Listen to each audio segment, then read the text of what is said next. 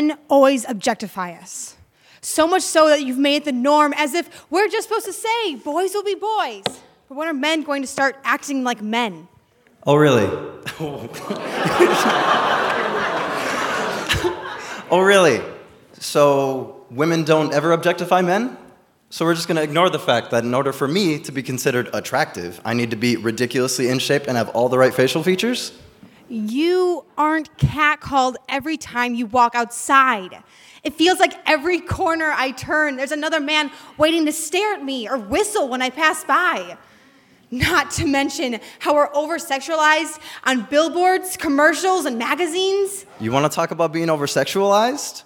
Men that are deemed attractive due to having those muscles and facial features are put in magazines and commercials. Commercials with shampoo, as if it's the norm to look like that. Do you even know how difficult it is for a female to get promoted in a male-dominated workplace just because they don't want to risk me having to take maternity leave in the future? Are you serious? Do you even realize how easily women have been able to rise to the ranks of companies in today's society? Feminism has taken over, and companies promote and hire women with little to no skill or experience simply because they don't want to seem intolerant or sexist. Are you even listening? You men never listen. You never communicate. You're always on about communication, but whenever I ask, how are you? You're always like, I'm fine.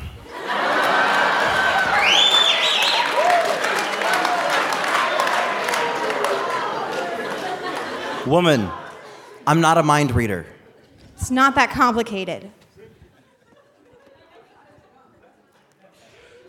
Stay here, you guys. When I was at University of Birmingham, England for my PhD, I found out about something that had happened there many years before. A man named Walter Hollenweger had been there as the first person to establish what is now called the Chair of Pentecostal Studies at a public university. The Chair of Pentecostal Studies is Walter Hollenweger. And I actually was privileged years before that to listen to him. He came to the European Pentecostal Theological Association's annual meeting in Germany. And one of the things that happened there was that he reconciled with the European Pentecostals. There had been some kind of a break, and I don't even know what it was about, and I was new to the whole thing, but I just watched them reconcile. And the estrangement and the reconciliation that happened there probably had an effect on my next encounter with him, which was in my master's degree, so before Birmingham, when I was at Fuller Seminary doing a master's in New Testament. He was not theologian in residence, he was there as artist in residence. And for one semester, he put on a number of different skits. This was one of them. So he had pairs of people stand in the Covenant Church where we did our high church worship. We did high church and low church once a week, and I liked the high church better. It was way, way cooler.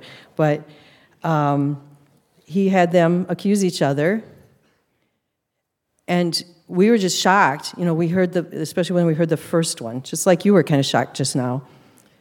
Whoa. And we could tell from the words they were saying that they couldn't hear each other. And they were both sincere, and they both felt they were right. Sincere Christians who cannot find a place of agreement about important issues. And then they took a deep breath, and they looked at each other, and they said a creed that was also a little shocking. I am here at the table of the Lord. I am not alone. I am here with my enemy. Hallelujah. Amen. How about that? Thank you.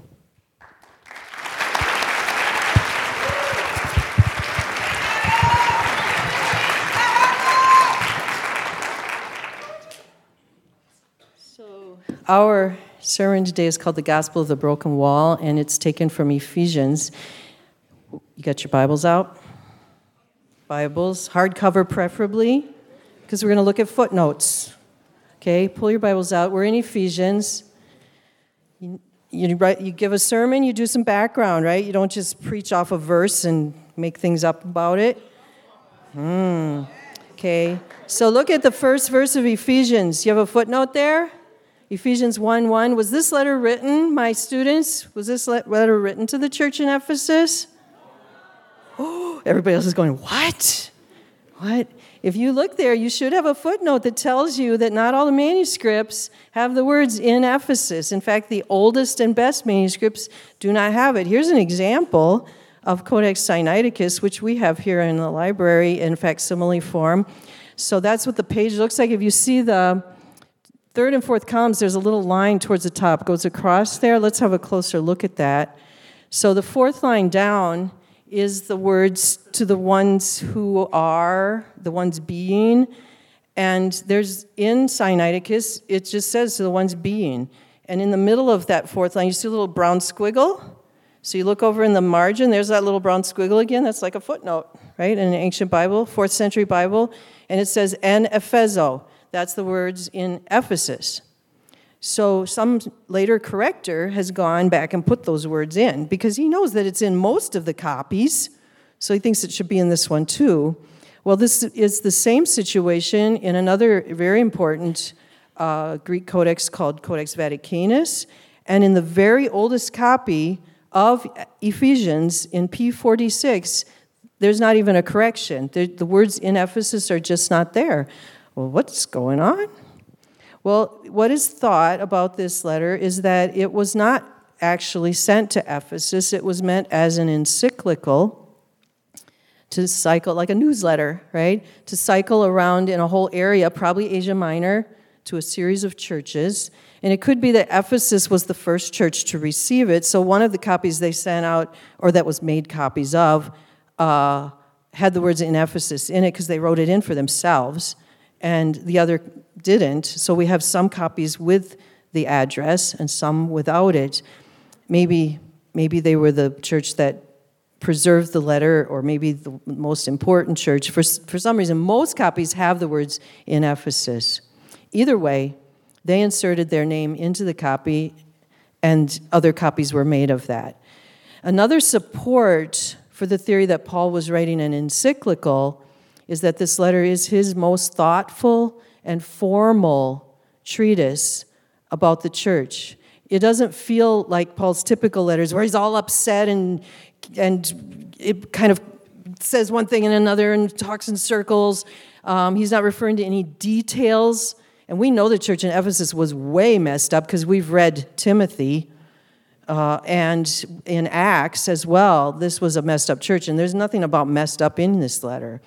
So it looks like he's writing to a more general audience, which means it's one of his two most formal letters that contain his theology in a more thoughtful, careful way. And that matters to us today. The structure of the letter is really simple. There are 3 chapters of theology and 3 chapters of paranesis. In the first half, we've got an extended benediction and a prayer that form a framework for powerful theology and celebration, and it has a liturgical character to it. What's paranesis?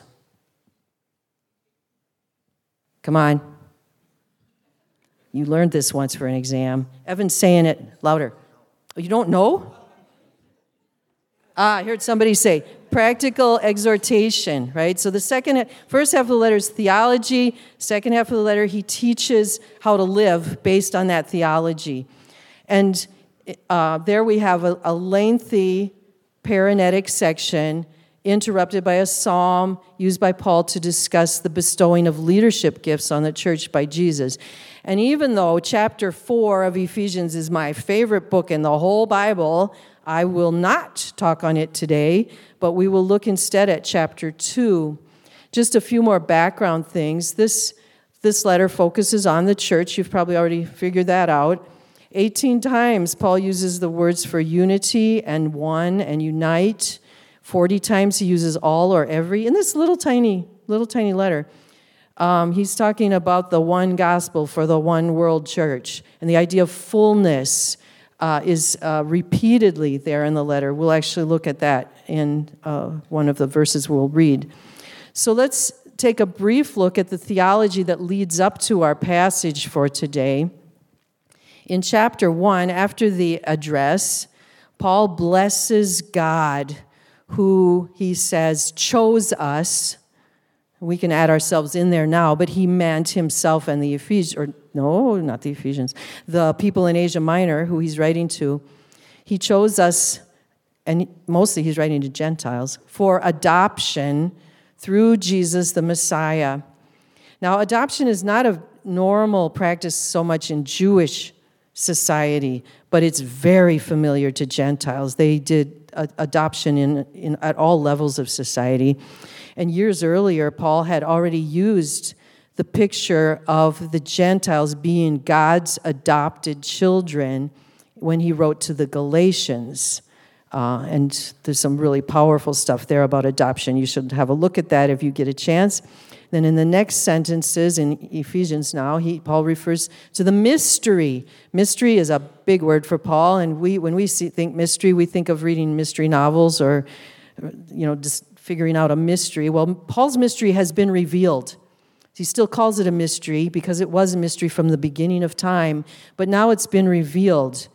When Paul speaks of the mystery, he almost always means that unexpected, surprising plan of God to include those despised Gentiles in the family of God as fellow heirs. Not just you get to live in the basement. No, you're the family of God as Gentiles. Well, how many of you here come from a Jewish background? I've got a few. That's good to know. So we don't find very many Christians from Jewish backgrounds. But all the rest of you, you don't belong in God's family. You were not in it. Your heritage does not come from there. Without God's amazing, mysterious plan from the beginning of time, you are the outsider, the one who was not welcome. You are the despised one. Paul's going to say in one of the verses we read here pretty soon, without God in the world, which gives us the word atheist, atheoi, without God in the world. The second half of chapter 1 is a prayer. He's setting up to say some very important things in chapter 2. It's a prayer. He prays that their eyes would be opened to this glorious inheritance that they are to receive in Jesus, those Gentiles in Asia Minor, that they are to receive Jesus, who is the head of the church. The church is his body, and the church is the fullness of him who fills all in all. People that were in my prison epistles class last semester, and others of you as well, have heard me say, what does that even mean? The church is the fullness of him who fills all in all. I just think Paul couldn't find any more words to describe what it means to be God's people, and he just said that. And all commentaries all try to explain it. I read their explanations. I go, no, that isn't it. That isn't. What does he mean? This isn't good enough. That's just what Paul does. He just waxes eloquent, and we all go, what does that mean? Chapter 2, Paul starts describing how awful these people were before Jesus saved them. He says, chapter 2, verse 1, you Gentiles were dead in your trespasses and sins. You were dead man walking, right? In which you formerly walked, your trespasses and sins, in which you formerly walked according to the course of this world. I'm sorry, I'm reading the wrong. I only had an NASB today, so it's going to be awkward. According to the prince of the power of the air, the spirit that is now working in the sons of disobedience. Now, you already know from Sunday school class that the Jews and the Gentiles hated each other. The Jews are the chosen people of God. They saw the Gentiles, and even Gentiles who worshiped Yahweh as proselytes, they saw them as ritually impure and full of sin. They called them dogs. On the other hand, the Gentiles were part of the empire that oppressed the Jews. They were a captive people now in the Greek Empire and the Roman Empire, other empires as well. And the Gentiles did terrible things to the Jews, and even to the point of desecrating the temple, outlawing circumcision, outlawing their festivals, treating them terribly, putting huge taxes on them. Now, up in verses 1 and 2, Paul's been saying, you Gentiles were dead. And then he switches in verse 3 to we. Among them, we too all formerly lived in the lusts of our flesh, indulging the desires of the flesh and the mind, and we were, by nature, children of wrath, just like everybody else. So the moral bankruptcy of the pagan world was pretty bad, but here he says, also the Jews are children of wrath. And this fits with Paul's understanding elsewhere. Read Romans 1 through 3, for example, that both groups have sinned and fallen short of the glory of God. Both groups are under the power of sin. Both groups equally need God's grace. All humanity is included both in Adam's sin and in Jesus' sacrificial act of righteousness. So now that we all feel awful and condemned, we read verse 4, and maybe you've heard a pastor use this one before, but God. So you're icky, yucky, stinky, sinful people. But God, who was rich in mercy because of his great love with which he loved us. And let's go on, verse 5. Even when we were dead in our transgressions, he made us alive with the Messiah. You've been saved by grace, and he raised us up with him and seated us with him in the heavenly places in Messiah Jesus. And now he tells us why God did that. So why did God lavish his mercy on sinners? Verse 7, so that in the ages to come, he might show the surpassing riches of his grace in kindness towards us in Christ Jesus. Why did God lavish his mercy on sinners? So that we could serve as a demonstration of God's grace to all succeeding ages. We are God's picture of grace. Here we are. And there's a wonderful quote by F.F. Bruce to this effect. This society of pardoned rebels, that's us, is designed by God to be the masterpiece of his goodness. Whoa. Okay. So, and then he finishes through verse 10. It says once more, you have been saved by grace through faith, not of yourselves. It's the gift of God. It's not because of your works, so nobody gets to boast. We are his workmanship, not we create our salvation, but we are his workmanship, created for good works, which he prepared ahead of time so we could walk in them. And now we come to our passage for today. There's a therefore there. You should always ask, what is the therefore when you see a therefore?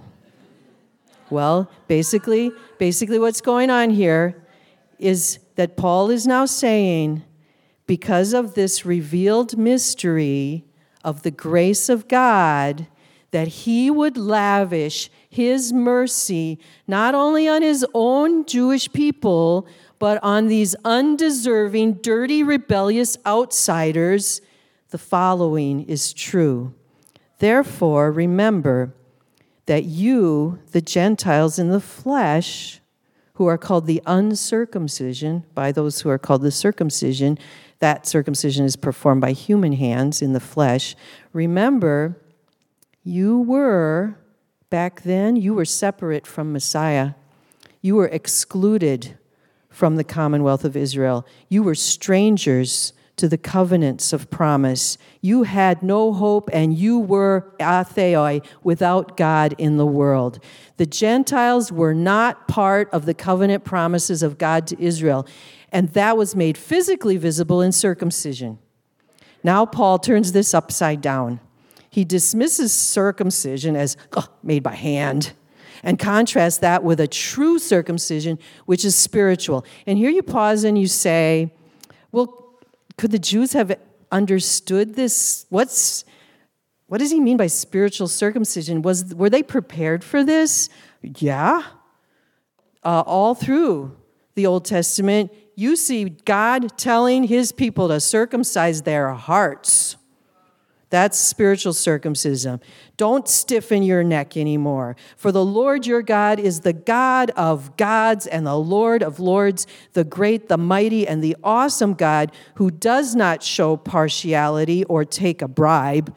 He executes justice for the outsiders, the orphan and the widow. He shows his love for the alien by giving him food and clothing.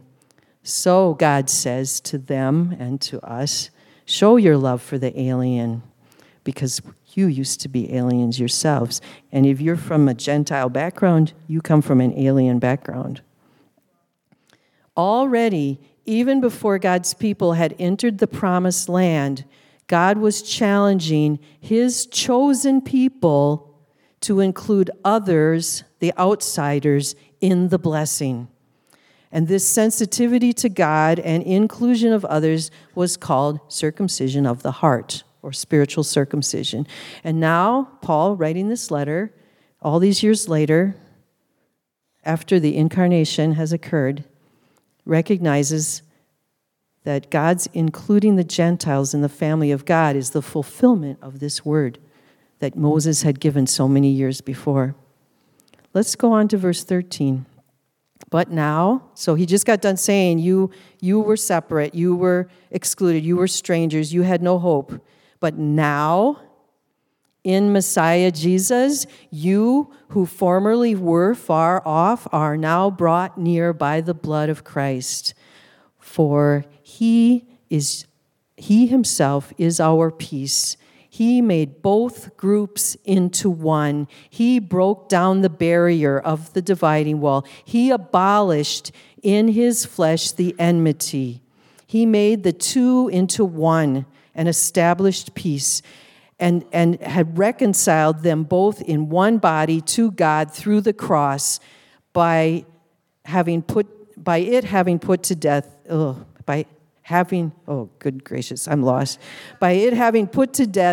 the enmity. And then he quotes from Isaiah, he came and preached peace to you who are far away and peace to those who are near. For through him, we both, Jews and Gentiles, have our access in one spirit to the Father. Okay.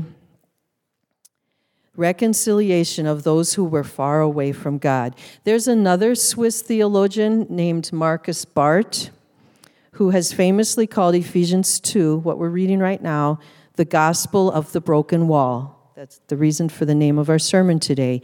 There was a real wall in the temple in Jerusalem, another physical barrier besides circumcision that kept the Gentiles away from the presence of God. It separated the outer courts from the inner precincts, and there were signs. 2 of those signs have survived that said something to the effect that if you, Gentile, if you walk past this point, you will be responsible for your own death. Right? You don't get to go in God's presence. But in Christ, language that is super important to Paul, I say that it's the center of his theology. He says the words in Christ 200 times in his letters. In Christ, everything has changed. The enmity between the Jew and Gentile has been removed. Paul's language of unity and fullness is all about the church that was formed through the sacrifice of Jesus. Jews and Greeks are one in Christ. They are reconciled to God and to each other to form the new people of God. And so he goes on to say, so you are no longer strangers and aliens, but you are fellow citizens with the saints, and you belong to God's household, having been built upon the foundation of the apostles and prophets, and our Messiah Jesus is the cornerstone, in whom the whole building is fit together and growing into a holy temple in the Lord, in whom you Gentiles also are being built together into a dwelling of God in the Spirit. Does that mean that the Jews and Gentile Christians became best buddies and they all got along? If you think so, you haven't read your Bible, Because you know that Paul stood up in Antioch and rebuked Peter and Barnabas for refusing to eat at the same table with the Gentile Christians, their brothers in the Lord. You know about the debates in Jerusalem about whether the Gentiles have to be circumcised or not. This was not friends forever. There was anger, there was distress, there was misunderstanding for years.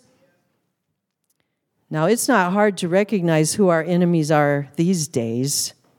We all publish our alignments on social media.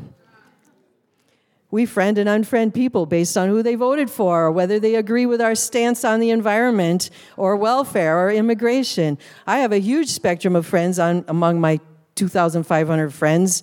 I've got Ray, who is a PhD. He's a Chinese American who teaches German. And how about that? And he is a Democrat, as democratically Democrat as you can go. And I've got James, who is a PhD in textual criticism and pastors a Baptist church and teaches at a seminary. And he is Republican as Republican you can go. Well, you might think enemy is too strong a term for people that we disagree with. We tend to think of enemy in military terms, right? Like the enemy is someone you go out to physically attack. But in actual fact, there are a lot of people that we treat like enemies. We shut them out, we put them down, we verbally attack them. We love to do that online now. We experience others doing that to us. We feel especially outraged when fellow Christians completely disagree with us.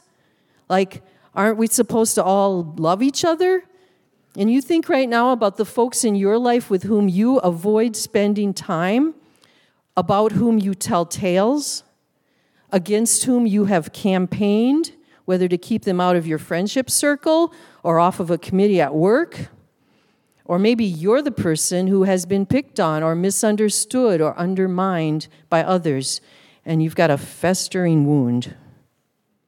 How many times have you heard somebody, even non-Christians will do this, say, oh, look at all those denominations. Why can't Christians get along?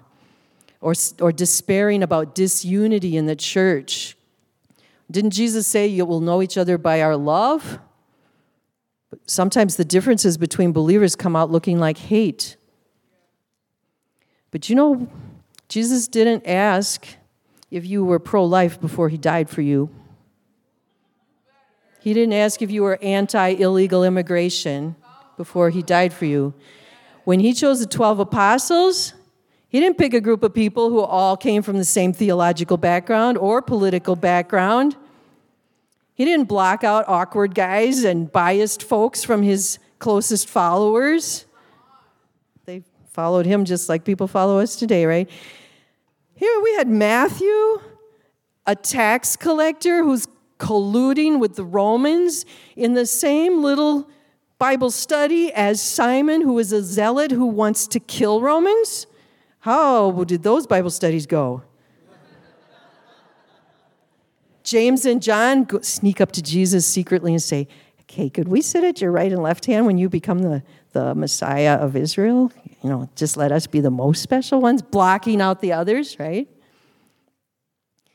Now, my goal is not that we're going to have a warm and fuzzy group hug and all reconcile with each other today. We have people we differ with, honestly differ with. We have people who have hurt us, or people whose lifestyles we find offensive or sinful.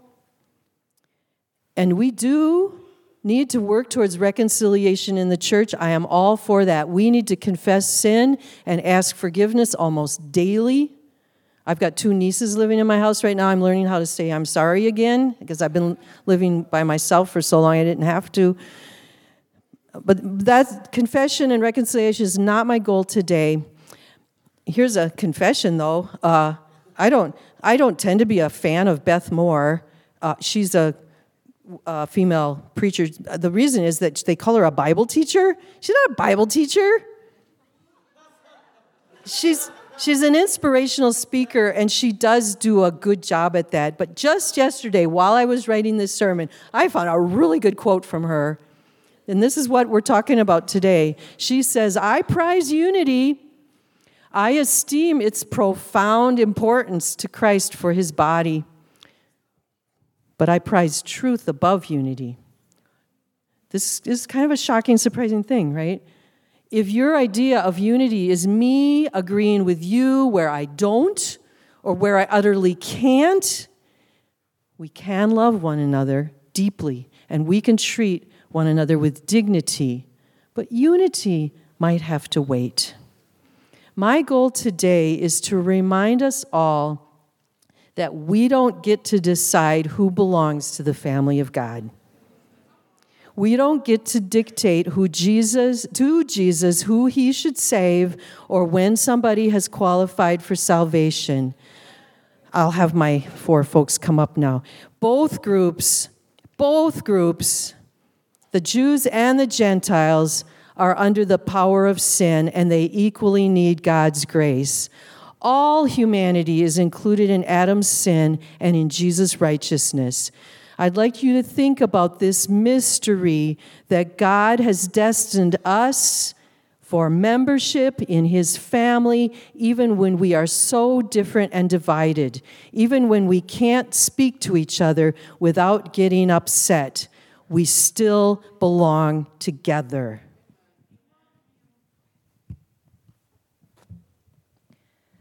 Why does everything have to be about race with you? Maybe the reason people are so quiet around you is because you're so sensitive, they choose not to speak up instead. I said, never mind, you wouldn't understand. Why? Because I'm white? Exactly. You keep telling me because I'm white, I don't understand you. How can we ever start if all you black people won't even talk to us? Even if we explained something 20 times over, you still wouldn't understand. White people are literally incapable of seeing things from our perspective. How would you know? You don't even try. You don't mix in here and then complain about not feeling community on campus. Oh, like we chose to be excluded? You're not excluded by us. You choose to sit with only black people. Really? Like you all don't do the same? You don't hear that all the white people sit together. Why is it a big deal when we do it? Are we supposed to have an honorary black person to make it known that we accept black people at our tables? There's not very many of you. There's always bound to be a table of white people. That doesn't mean that we don't want black people at our tables. There's very few of us. You said it yourself. Do you know how hard it is to come into the school and feel self-conscious? Do you know how hard it is to come into a room and automatically know I am the minority and I do not belong, clearly? It's not like we don't want you to sit with us. We didn't forbid you to come to our tables either. You don't exactly make it easy to enter into the conversation. Because there's no point in having a conversation with people like you. People like me? Yeah. The moment I talk about prejudice and racism, your guard is already up. We aren't in those racism days anymore. Why? Because it's not blatant, huh? We don't have separated bathrooms anymore, so you think 400 plus years of oppression and systems just disappear? You think it's going to be gone with an apology? You say things like white privilege and assume that I get all the advantages over you. I don't even believe in white privilege. I think you're just milking the past to get benefits you don't deserve now. This is why I can't pursue the conversation any further. You've already formed your opinion. You're not listening to me anymore.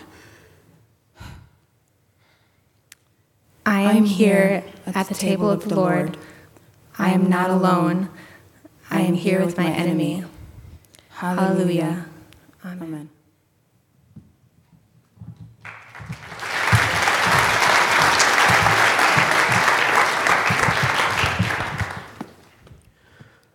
Why are you conservatives more focused on building barriers than creating bridges? We don't need a racist wall.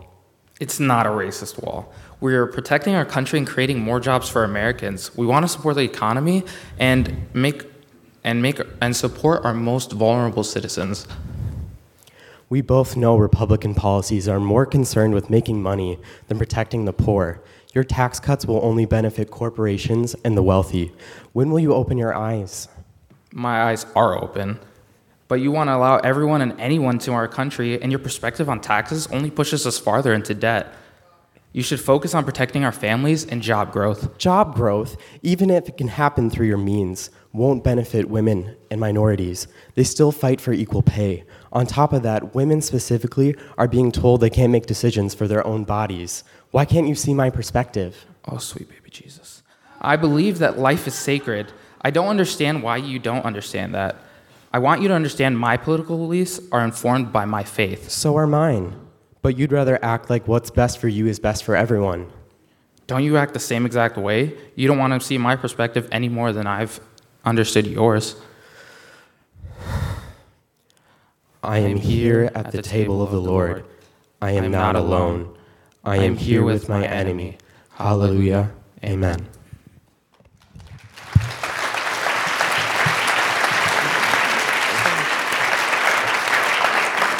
Let's all stand up.